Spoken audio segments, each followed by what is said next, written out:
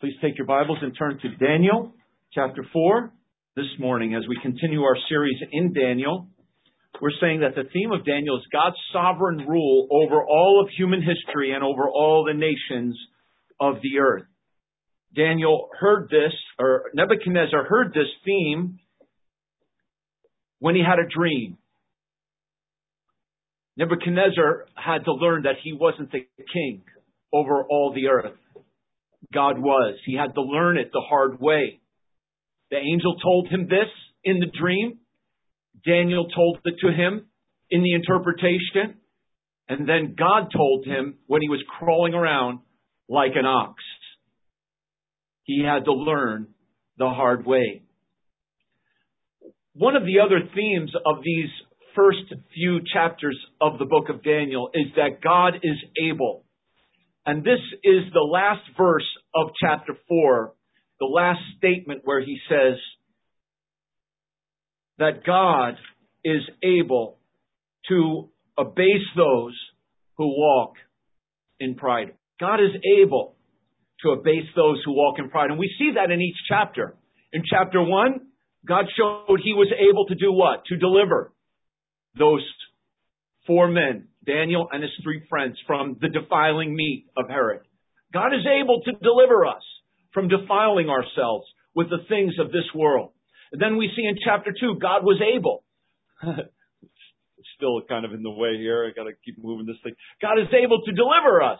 And God is able to deliver Daniel and again his 3 friends and all the other wise men of Babylon from death. If they could not both tell and interpret Nebuchadnezzar's dream, they were all going to die. But God gave the dream to Daniel. God is able to deliver from death. And then in chapter 3, of course, the 3 young men were faced with the fiery furnace and they didn't deny the Lord. God was able to deliver them from denying the Lord and deliver them through even the fire so that not a hair of their head was singed. God is able. God is able to deliver. He can deliver us. Amen? And He's delivering us today. And in chapter 4, we see God delivers Nebuchadnezzar from his wicked pride. God delivered him and raised him up. And that's what we will see today in our message, which I've entitled, You're No Match for the Unstoppable King. And in this incredible story, we see how Nebuchadnezzar is the most powerful man in the world. The world is at his fingertips. He's a protector and a provider for the whole world. But God brings this man to his knees, to where he's chewing grass like a beast. And it was then that Nebuchadnezzar looked up. God is able to bring the proud low, to get them to look up and recognize God as the one, the only, the true, the living, the most high God, the King of kings. That's what this story is about. And if Nebuchadnezzar was no match, neither am I. If Nebuchadnezzar was no match to stand against God, neither are you, neither is the mayor, neither is the governor, neither is our president, neither is any man, neither is any woman, no matter how much wealth or power they may have. Let's please read verse 37 as we begin our message and then bow in a word of prayer. And there's a phrase in this verse that you would think would appear elsewhere in the Bible, but you do a search, but I did a search just for the English phrase, King of Heaven. Wouldn't you think that appears in other places of the Bible? This is the only place where that phrase appears. And it's said by the King of the earth, Nebuchadnezzar. What an incredible admission. Let's read this verse together. He says, Now I, Nebuchadnezzar, praise and extol and honor the King of heaven, all whose works are truth and his ways judgment, and those that walk in pride he is able to abase. And let's pray. Father, now take this time to help us to be still and know that you are God. You are the unstoppable God. You are going to work with unstoppable love, power, mercy to bring us to ourselves, that we might worship you in our lives. even as you brought Nebuchadnezzar.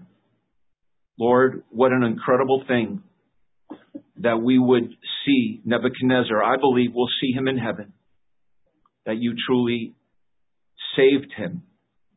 And we thank you for your amazing grace to save such a one as him. But all of us are sinners, and you do the work still today. So do your work of grace and salvation in Jesus' name. Amen. So this young man became a millionaire at the age of 18 years old. I don't know if you could recognize him in this picture, but I know pretty much all of us have heard of him. Howard Hughes became a world famous millionaire through his buying of the TWA Airlines and making it the number 2 airline in the world, or in the United States of his day. You know what the number 1 airline was? Pan Am. And do you know where TWA and Pan Am are today? Bankrupt. Don't even exist. It shows you that high and mighty business and corporations, God can bring them down, right? But he was a film director, producer, one of the wealthiest people of his day. He acquired control of TWA Airlines, made it, like I said, one of the most famous and well-known airlines in the world.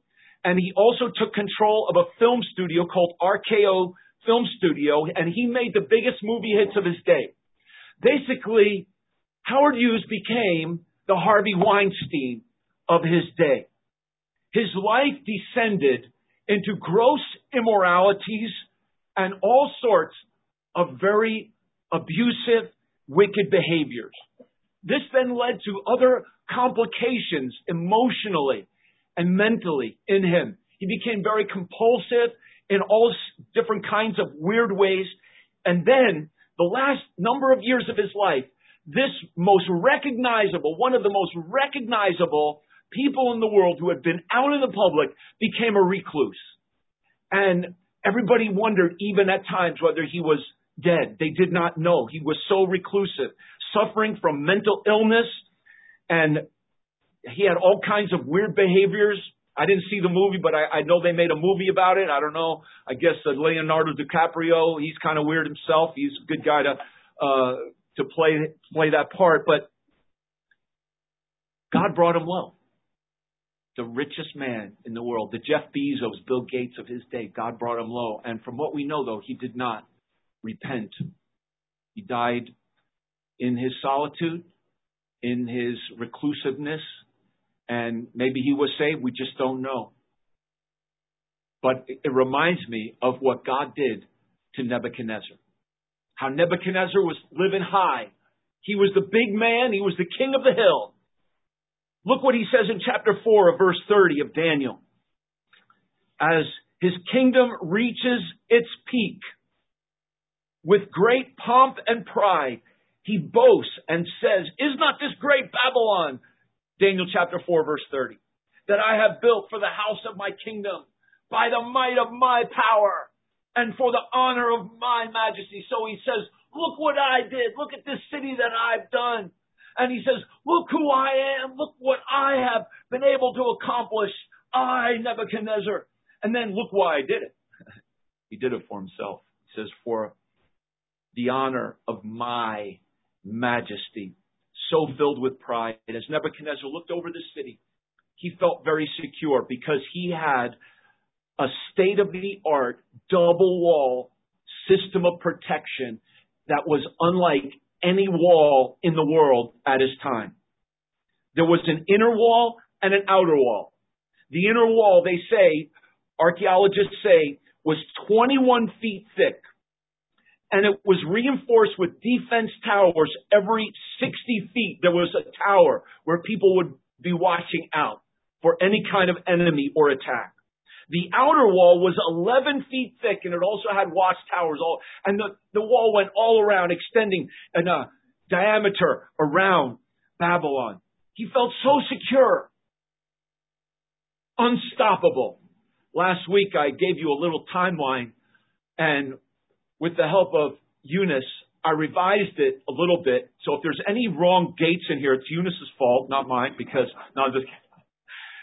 And notice at the top, I also said a possible timeline of Nebuchadnezzar's 43-year reign. Now, some of these dates we're certain of.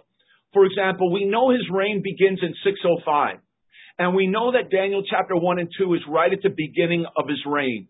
We know that the siege of Jerusalem was in 597. That's when Ezekiel was taken into captivity. And we know the destruction of Jerusalem was about 10, 11 years after that, in 586 BC. That's one of the most well-known dates in Old Testament history, the destruction of Jerusalem by King Nebuchadnezzar of Babylon, 586 BC. Then the fiery furnace, there's no date with that. We don't know what was the date of these three young men going into the fiery furnace, but most say that it was somewhere in the middle of his reign. So Daniel 1 and 2 is at the beginning. Daniel 3 is in the middle. And Daniel 4 is at the end. But wait, let's look at these other dates. After the fiery furnace, he sieged Tyre. Remember why he said he wanted Tyre last week? What was in Tyre that was... not Tyre's. What was in Tyre that was very much desirable to Nebuchadnezzar? Remember the cedar trees that were growing there for his building projects and so forth. He sieged Tyre for 14 or 15 years. And what came of that is his army was not well paid for that period of time. But he goes back to Jerusalem probably, and I believe that's when he had his warning dream. Now this is a guesstimation in 571. And the reason I'm saying this is most say that this dream did happen toward the end of his life. So we need, as I said, at least 9 years to put this somewhere in his life, because he has the dream and then there's a 12-month gap and then the dream takes place and he's insane for 7 years. So 12 months, 7 years. There's about 8 years there. And then there has to be time on the other end of the 8 years because his kingdom is restored to him. You see?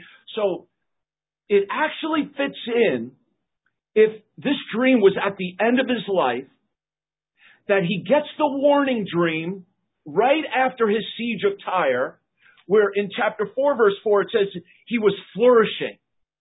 So he felt good about things. Then he got the dream. And then he hears about the possibility of war with Egypt and paying off his army. And we looked at those verses last week. So he got the warning dream, 571, went to war against Egypt right after that, and then came back from his war with Egypt feeling more powerful and secure than ever. And he says, look at Babylon that I have built. So that's how we could fit this dream into his life. And for 7 years, he descends into insanity. The unstoppable king, in verse 31, he loses two things almost immediately. What does he lose? He loses his kingdom, and then he loses his mind. Verse 31, thy kingdom is departed from thee. And he loses his mind, crawling around, eating grass as an ox. His hair growing like the eagle's feathers, and his nails of his hands and feet growing like the claws of a bird. And that would have taken a number of years for that to happen. That's why we say it was a 7 year. The 7 times was 7 year period. But let me just say that this descent into insanity had nothing to do with chemical imbalance. It had everything to do with sin. And I'm not saying that everyone who is having these kinds of psychological disturbances, it's directly sin. But I do believe that sin and Satan are much at play in people's psychological abnormalities and imbalances that are displayed even by Nebuchadnezzar. Imagine if Nebuchadnezzar went to a psychoanalyst today. They would diagnose him something and they would say, here's the medicine you need to get better. But Nebuchadnezzar's problem was not a chemical problem. It wasn't a chemical imbalance that was his problem. Therefore, it's not a chemical that's going to fix his problem. It was a sin that was his problem. And medicine wasn't the solution to his problem. He needed to repent. I find it incredible that he was cured without going to a psychoanalyst and without getting any kind of medicine prescribed to him. How was he cured? Number one, by looking up to God. So we see Nebuchadnezzar, full of pride, the unstoppable king. He has to realize that he's no match for God. And so he has to do these three things. The first is he has to look up to God for restoration. So look what it says in verse 34, and I'm going to give you three words. The first word is look up. Look up to God. Verse 34, Nebuchadnezzar lifted up mine eyes unto heaven. And as soon as he did that, what happened? Verse 34, my understanding returned unto me. That was his solution. Maybe you're having depression today. Maybe you're thinking even about going to a psychoanalyst. But perhaps you need to look up to God. Perhaps there's sin in your life that you need to repent from and turn from and stop looking at yourself. Stop looking down at everything and everybody as if there's no hope. Nebuchadnezzar had no hope. He was a beast in the field. You know, I don't know where he was for that 7 years. Some say he's actually maybe in one of his gardens, that they kind of like his administration just kept him in one of his beautiful gardens to kind of like just hope he comes out of this, you know, kind of thing. But we don't know exactly where he was. But it has been said that those who are proud look down at things and people around them as if they're better than them. And that's Nebuchadnezzar. He was always looking down. So what did God do to him? He made him look down like a beast, you know, looking down at the grass. And when people are always looking down on others in pride, they can't see God who's above them. So God brought Nebuchadnezzar down to where he couldn't look down anymore. He had to finally look up. Look up. And he saw the Most High rules in the kingdom of men. Now notice this where he says in verse 34, my understanding returned unto me. And the very same expression as well is used in verse 36. My reason returned unto me. So mine understanding returned unto me, verse 34. Repeated in verse 36, my reason returned unto me, and also my kingdom was restored. So what was lost was restored. But it wasn't through self-reformation here. This is not reformation going on of just self-improvement. This is repentance going on. Sin brings us down. And the solution isn't just reforming yourself. The solution is repenting from sin and believing on our Lord Jesus Christ and receiving a righteous stand in His sight. He looks up to God.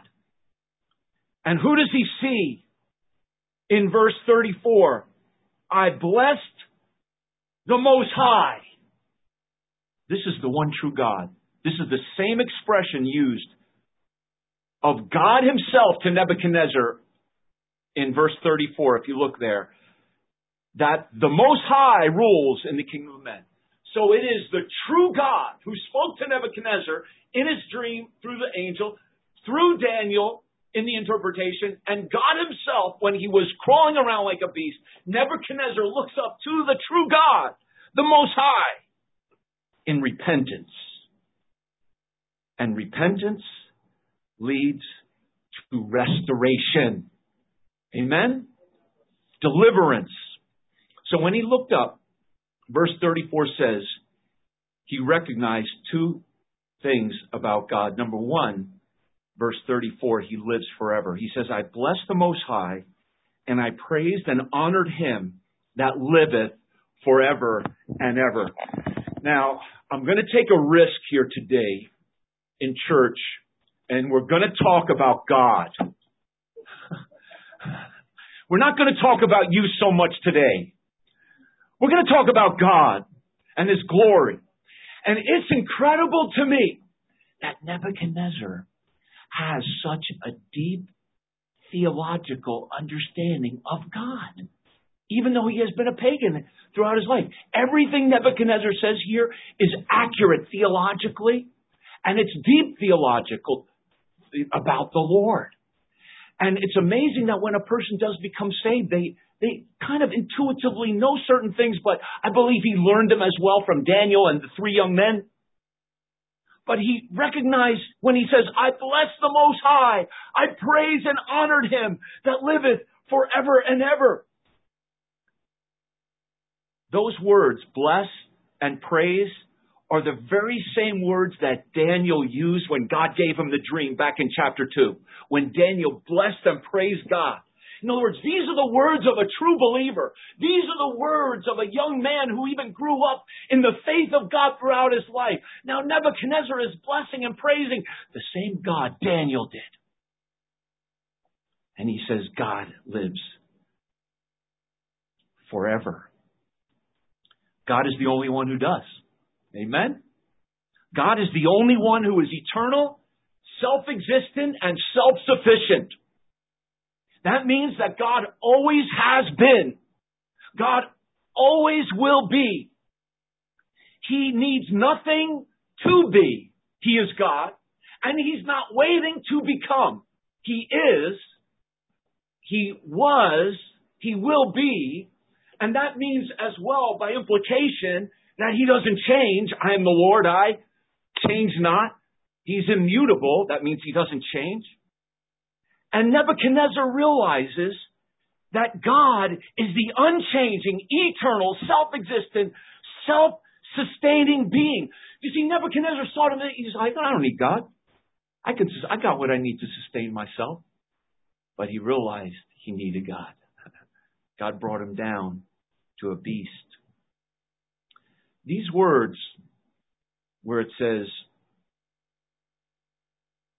I honored Him that liveth forever, reminds me, and can remind all of us of the Apostle John in Revelation chapter 4, verses 9 through 11, where John brings us to the very throne room of God, where the four beasts are worshiping, crying, holy, holy, holy, and the 24 elders fall down and cast their crowns before the Lord, in that throne room chapter of Revelation chapter 4. And here are the verses. And the Word of God says, and when those beasts gave glory and honor, and notice the words, glory and honor, similar words to Nebuchadnezzar, and thanks to Him that sat on the throne, who liveth forever and ever. Similar words to Nebuchadnezzar, He liveth forever. So Nebuchadnezzar had the sense to worship the God who lives forever, just like those who actually see Him do. The 24 elders fall down before Him that sat on the throne and worship Him again that liveth forever and ever, and cast their crowns before the throne, saying, Thou art worthy, O Lord, to receive glory and honor and power, for Thou hast created all things, and for Thy pleasure they are and were created. Do you know God has made us to take pleasure in Him? Nebuchadnezzar had not done that in his life until this moment, when he looked up and he worships God who lives forever. Nebuchadnezzar is enjoying God. God made us to take pleasure in Him. And as we worship Him and take pleasure in Him, He will take pleasure or is pleased with us. And that's real success. Again, that verse says that Thou hast created all things for Thy pleasure. We were created. Why were we created? To bring pleasure to God. How can we bring pleasure to God? To take pleasure in God. I believe there's a correlation there. Nebuchadnezzar is taking pleasure in God, and I believe is pleasing God as he praises Him. We're a bag of needs. We can't walk out the door without needing all kinds of things. We need sleep, food, air. Try living 5 minutes without air. Clothing. What does God need? God is self-sufficient. He's the only being who of himself needs nothing. He's not waiting to be something he's not. He is. He is right now all he ever will be. He was all he ever is right now and will be. He exists eternally, unchangeably, and is completely self-existent. And that's what Jesus Christ was saying of himself when he said, before Abraham was, I am. That's an amazing thing for a man to say, I am this God. And he is. He lives forever, but then Nebuchadnezzar goes on and says, you reign forever. Nebuchadnezzar was the king of the world, but he you know what his sickness led him to believe? Brevity. He saw the brevity of his life. He saw the brevity of his kingdom. God, you reign forever? I'm not going to reign forever. God, you reign forever. Verse 34b, he says, whose dominion is an everlasting dominion.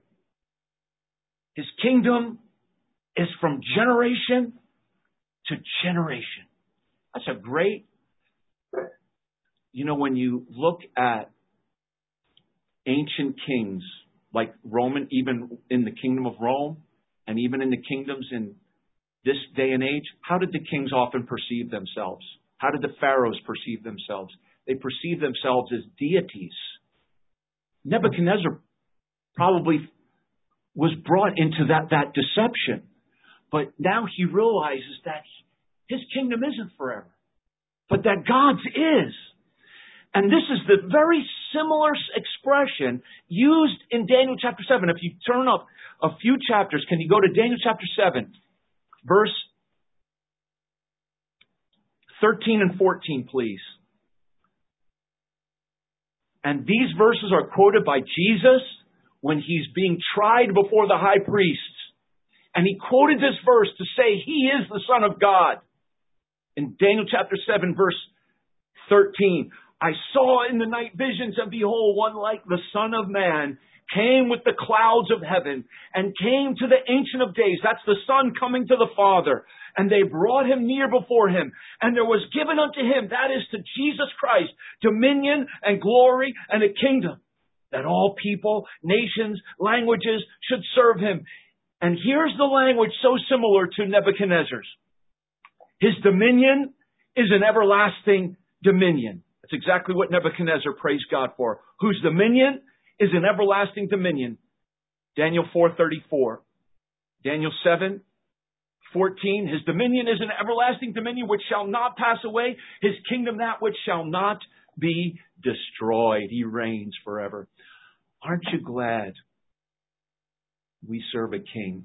He will reign forever. And we will reign with him. We learned that last week, didn't we, brother, in the memory verse? This reminds us. Nebuchadnezzar's praise here, actually, and we're going to look at a few verses here. We already looked at John the Apostle in the book of Revelation, and now here we see the psalmist in Psalm 29, verse 10. It says, the Lord sitteth upon the flood. Yea, the Lord sitteth king forever. Nebuchadnezzar sounds like the sweet psalmist of Israel. He sounds like he's been around the throne of God. Psalm 145:13 says, thy kingdom is an everlasting kingdom. Thy dominion endureth throughout all generations. And Nebuchadnezzar says, your kingdom is an everlasting dominion from generation to generation. I'm telling you, he sounds like the psalmist. It's amazing. Man, it seems like events are just flying all around us. It seems things happen so randomly. Storms and tempests, earthquakes and fires. And sometimes we wonder who's in control in the midst of the storm when everything's blowing around. You know who's in control of every piece of dust and every particle that's blowing? God is in control. He's in control of every grain of dust, providentially and omnipotently ordering all events. He's over all things at all times. He never abdicates his reign. He's king forever. We have to believe that. He sitteth upon the flood. He sitteth upon the flood. That means When it's flooding, he's like, whoa, I'm losing it all. All my memories flooded away. He sits upon the flood. He's ordering the events. He's going to bring you through. Worship him. Look up to God. The second thing we want to see from Nebuchadnezzar's praise and his repentance to restoration is he looked up to God, but he learns from God. He learns two things. He learns, first of all, man's finite puniness. I think that's the first time I ever used that word in a sermon. Puny. We used to call these, you're puny, you're little. We're little, small, insignificant. And that's what Nebuchadnezzar sees himself as. Verse 35, he says, all the inhabitants of the earth, that includes himself, are reputed as nothing. Nothing. We're puny. This so reminds me of Isaiah's words in Isaiah chapter 40, verses 15 through 7 and 17. Can we read those verses together? Let's all read them. They're up on the screen there. Isaiah said, behold, the nations are as a drop of a bucket and are counted as the small dust of the balance. Behold, he taketh up the isles as a little thing. All nations before him are as nothing, and they are counted to him less than nothing and vanity. Wow, Nebuchadnezzar hit it right on the head, didn't he? He says, we're counted as nothing. That's what Isaiah had said of old. How nothing is nothing. Well, he says, the nations are as a drop of a bucket. Now, I'm going to feed my plant here today. My plant is over there. For those on Zoom, you're not going to see me feed the plant. But we've had this plant. I love my plant. I feel like I'm Jonah, with his gourd. If my plant dies, I'm going to cry. But we've had this plant since we moved into 519 8th Avenue in 2001, almost 20 years. Plant's looking pretty good. Oh, he likes the sun over here. And so I feed the plant. How many of you want to take control of feeding the plant? Just let me know so we don't over. But I usually put water in here every Wednesday, every Sunday. I'm just going to give my plant a little water. You're welcome. And I have left, I just poured that in there. Now I have a little water, just a couple drops. You know what these drops are to me? Nothing. God says the nations of the earth are like one drop of water in here that I don't even care whether it feeds the plant or not. That's what he says. And then he says, the nations, not one nation, all the nations, he counts as the small dust of the balance. Now, don't raise your hand, but how many of you ever went on a diet? You said, I'm going to go on a diet. I know I have a scale. I got to get a new battery for the scale because, the battery broke. So I'm going to get a new battery. Maybe you're going to go buy a scale, and you're going to say, I'm going to lose weight. I want to lose 3 pounds every week, So you're going to weigh yourself. Now, before you weigh yourself, men, do you say, I got to make sure I'm going to dust the scale because I don't want the dust to throw off my weight. I don't want the dust to add extra pounds, Do you ever think about that? Did you ever dust the scale? You just think of how much heavier you were. See, I just gave you, I was like, wow, you could maybe. No, you didn't think about it. How come? Because it's nothing. It doesn't count. It doesn't weigh anything. God says the nations are like the dust. And then he says, and I count the islands. Now, some of you are from island nations.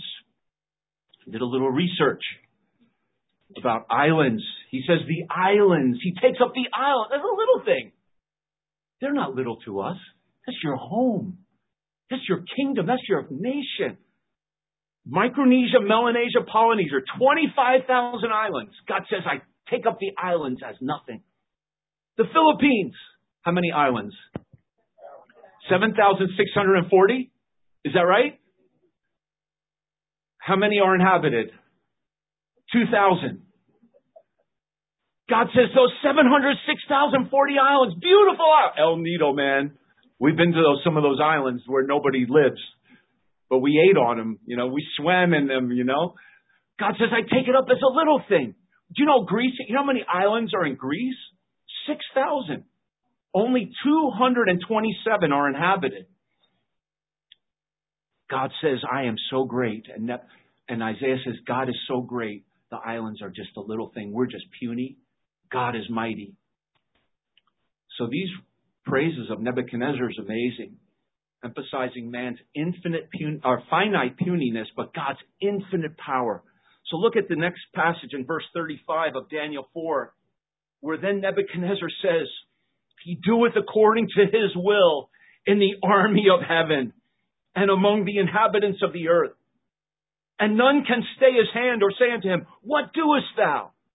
God is unstoppable and unquestionable. You can't stop God from fulfilling His purposes. Now, Nebuchadnezzar was a fearless and famous military leader. Before he became the king of Babylon, he was serving in Babylon as the captain of the army. And it wasn't after till his father died that he was crowned the king. But before that, he was the commander of an army. So he was a great military man and strategist. But he says that God has an army in heaven that is greater than His army on earth. Even though His army had defeated Assyria and Egypt and Israel and Tyre and Sidon, He says, your army in heaven is greater than our army on earth. He learned what Moses knew when Moses came through the Red Sea, that God is a man of war. And Moses looked at the buried Egyptian army in the sea. He knew what David knew when David stood before Goliath. And David said, I come to you, Goliath, in the name of the Lord of hosts. You remember that? The Lord of hosts. And the word is Sabaoth. Jehovah Sabaoth. The Lord of all the armies of heaven. So David is saying, you're one dude, Goliath, but my God has a whole army to defeat you with. Nebuchadnezzar sees the armies of God. Like Moses, like David, and he doeth His will in the army of heaven and among the inhabitants of the earth. He sees the Lord of Sabaoth. As the psalmist said in Psalm 24, who is the King of glory? The Lord of hosts. He is the King of glory.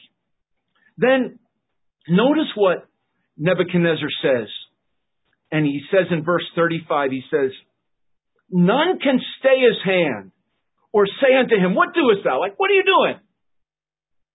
You know what I think of here? I think of a parent. And their child, their 2-year-old, is up in the high chair, and they've had their food, and they've had enough. They're done, you know. They don't want to be sitting in that high chair anymore. Now, my kids never did this, but I know your kids probably do. But and they're in their high chair, and they're tired of their hot dog or whatever. They didn't eat all of it. But you want them to eat more, but they don't want to eat any more of it. So what do they start doing with their hot dog? You know, they start like throwing it all around, right? And so you have to take their hand and stop them. Like, no, don't throw your hot dog, okay? You know, or whatever, right? Have you ever had to take your child's hand and hinder them? It's not hard to do. You're strong, and they're so weak. That's the picture here. None can stay His hand. You can't stop God from working when He wants to work. But the word stay there, actually, it's kind of interesting because it has the idea not just of hindering from working, but striking it and to injure it to prevent it from working also. That could also mean be the idea. So, in other words, nobody can hurt God. I remember sometime, like when my kids were little and we were wrestling around the floor, I would just let them beat me up, you know. They could punch me with all their might. Are they going to hurt me? No, I said, just don't punch me in the face, you know. But you could punch me on my arms and my chest, and I would put my chest out, you know. It's like, punch here as hard as you want, you know, it's rock. I'm just kidding. And they would punch me, you know, and they couldn't hurt me. They're too little. That's what he's saying about us. We're so infant. We're so finite, and God's so powerful. Who can stay His hand? This reminds me of Isaiah in 45, verse 9. Can we read that verse together? It says, woe unto him that striveth with his maker, let the potsherds strive with the potsherds of the earth. Shall the clay say to him that fashioneth it, what makest thou, or thy work? He hath no hands. So again, that reminds me of Daniel chapter 4, when he says, what doest thou? In other words, don't strive. We as the earthen vessel cannot strive with the potter. And I looked at that verse for a while. I'm like, what does he mean here where it says, let the potsherds strive with the potsherds of the earth? Have you ever thought about that? What is he saying there? A potsherd is really just an earthen vessel. So he's saying here, look, you want to complain and fight with somebody? You want to go to war against, don't fight against God. You're never going to beat God. And he says, let the potsherd fight, let the vessels of the earth, let one vessel fight with another vessel. You're better off fighting somebody else than fighting God. Now, I don't recommend fighting anyone, you know. But he's saying here, you think you're such a big pot? Fight with some little pot, but don't mess with God, because you'll meet your match if you try to fight with God. You see, Nebuchadnezzar had defeated all the nations of the world and won. But he tried to be in rebellion against God with his pride, but he met his match and he was brought down low. And he says, God, you win. You've conquered this king. The third thing here is Nebuchadnezzar has to lean on God. Look up to God, learn of God, lean on God. Now, when I say lean, I'm saying in the last verse of chapter 4, Nebuchadnezzar literally shows forth he's a new creature. He's living a new life. He is a new man. And I like the first word of verse 37. What's the first word of verse 37? Showing there's a new beginning for Nebuchadnezzar. The word is now. Now I, not the old Nebuchadnezzar, but now I, Nebuchadnezzar. And then he uses these words, praise, extol, and honor. And there's that expression, the King of Heaven. But what's interesting here, it's not a one-time praise, but the verbs of this verse express continuous praise. So that's why I say we need to lean on God with continuous praise to God. So I believe this is a new direction for Nebuchadnezzar. It's a new way of life to praise God. So Nebuchadnezzar is like singing a song of praise, honoring the King of Heaven. And his expressions here are so incredible, where he says, the King of Heaven, whose works are truth. Do you think Nebuchadnezzar was always true to people around him, always told the truth, or deceitful and conniving and using trickery? Yeah. He says, God, your ways are always, your works are always truth, and your ways are always judgment. And this reminds me of Moses' song in Deuteronomy 32, verse 4, where Moses said in Deuteronomy 32:4, he is the rock. His work is perfect, for all his ways are judgment. A God of truth and without iniquity, just and right is he. Do you see this similarity here? He says, his ways are judgment. Nebuchadnezzar says, his ways are judgment. Nebuchadnezzar says, his works are truth. Moses says, a God of truth, just and right. Now, I just have to kind of stop for a moment and tell you a little personal story about this verse, because I get a flashback every time I read that verse. Every single time I read that verse. You know why? The first sermon I ever prepared was from that verse of Scripture. And I prepared it for a Preacher Boy contest. And I had not had a homiletics course. I didn't know what I still don't know what I'm doing, but I knew less then. But this is my first sermon that I've ever prepared, was from Deuteronomy 32:4. And they have a Preacher Boy contest, and it's really a good exercise for young preacher boys. And then there's professors, they watch you preach, and they also grade you, and they'll give you little tips or whatever. Or then they say, you lose, you're out of the contest, But I would practice this sermon. I would go into like an empty classroom, and I would just preach to chairs, and preaching Deuteronomy 32:4. So I'm sorry, I just had to share that little flashback, a personal experience. It's a beautiful verse, though, isn't it? Nebuchadnezzar learned about God. And the last thing here is Nebuchadnezzar became a man not only of continuous praise, but in his leaning on God, he became a man of continuous peace. Now, go back to the first 3 verses of this chapter, because the first 3 verses is really an introduction, and everything has already happened in the first 3 verses. And really what comes across to me in these first 3 verses is this guy knows peace. Now, he had been a man of war, but he says in verse 1, Nebuchadnezzar the king, unto all people, nations, languages that dwell in all the earth, peace be multiplied unto you. What an amazing introduction. He reminds us of the New Testament apostles, starting an epistle. Peace be unto you. Be multiplied unto you. There he reminds us of Peter or Paul. But in the next verse, it's almost as if he reminds me of Peter preaching on the day of Pentecost. Look at verse 2. He says, I thought it good to show the signs and wonders that the high God hath wrought toward me. Are you saved? If you're saved, God has wrought signs and wonders in you to bring you to salvation. Because that's what Nebuchadnezzar is saying. God has done an incredible wonder of deliverance. What a sign. Some people, they look at Nebuchadnezzar and say, well, he just was down so low, but I've never reached that, so I don't need God. If God has brought you down that low to the point that that's what it took for you to look to God, thank Him for it, Not everybody has to become a beast in the field before they know they need Jesus. But all of us have our own experience God brings us through to show us our need. But he reminds me of Peter on Pentecost, preaching Jesus Christ alive from the dead. And he says, Jesus is a man approved by miracles and wonders and signs, which God did by him in the midst of you.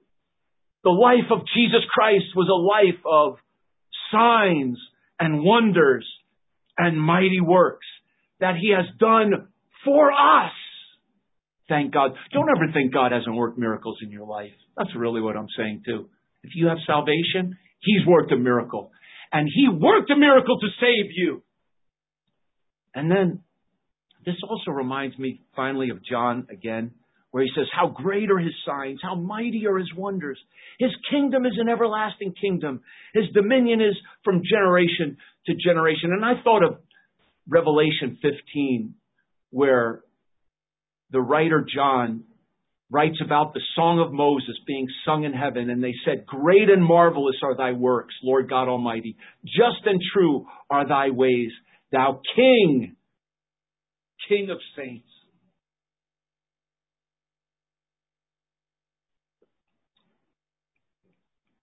Do you know what, beloved, as I close, I just want to say you're no match for the unstoppable King. Maybe you have depression today. Maybe you feel defeated today. Maybe you have financial troubles today. Maybe you feel lonely and isolated like Howard Hughes of old. Maybe you want to go into, loneliness or something. Don't. Look up to the Lord. Learn of Him. Lean on Him with continuous praise and continuous peace that He gives. This past week, Vinny and Brother Teddy and I, we went out to eat in Forest Hills. We were in the bubble there. And we had a good fellowship, right, brother? And it just occurred to me as we were sitting there, and what a blessing it was to sit with these two men that I've known for 20 years. I've known each of them for 20 years. And believe me, we've gone through peaks and valleys, ups and downs. Teddy and Vinny, myself, ups and downs. At one point, Teddy even left the church out there, but God has miraculously delivered him and brought him back. Vinny even, for a brief moment, left Heritage. And even before that, before we were saved, I said, man, we were just a bunch of drug addicts, and alcohol abusers. That's what we were before we were saved. I said, man, we're just three former drug addicts and alcohol abusers that have been rescued by the grace of God. And we have experienced His mighty wonders as Nebuchadnezzar of old. How mighty are His wonders. Thank God, His kingdom is an everlasting kingdom. Will you be a part of that kingdom? Listen, don't stand against God. Look up to Him. Learn from Him. Lean on Him. Don't run from Him. Surrender to Him. Let's love Him with all our heart. Let's stand together as we pray. Thank you, Lord, for this beautiful time. Thank you for your word and your faithful people to hear your word. Now bless us, O God, as we seek to serve you with our lives, knowing that you are our mighty King. With our heads bowed and eyes closed, just ponder for a moment Jesus, the King of heaven, the King of all kings, how He humbled Himself for you to take your sins in His body on that cross, to die, despising the shame of the cross, but now exalted at the Father's right hand. So look unto Him. You're no match. You cannot stop His hand, but let His hand work and do wonders for you. Please work, O God, in our lives. Give us that peace like a river, and to live a life of praise forever. In Jesus' name, amen.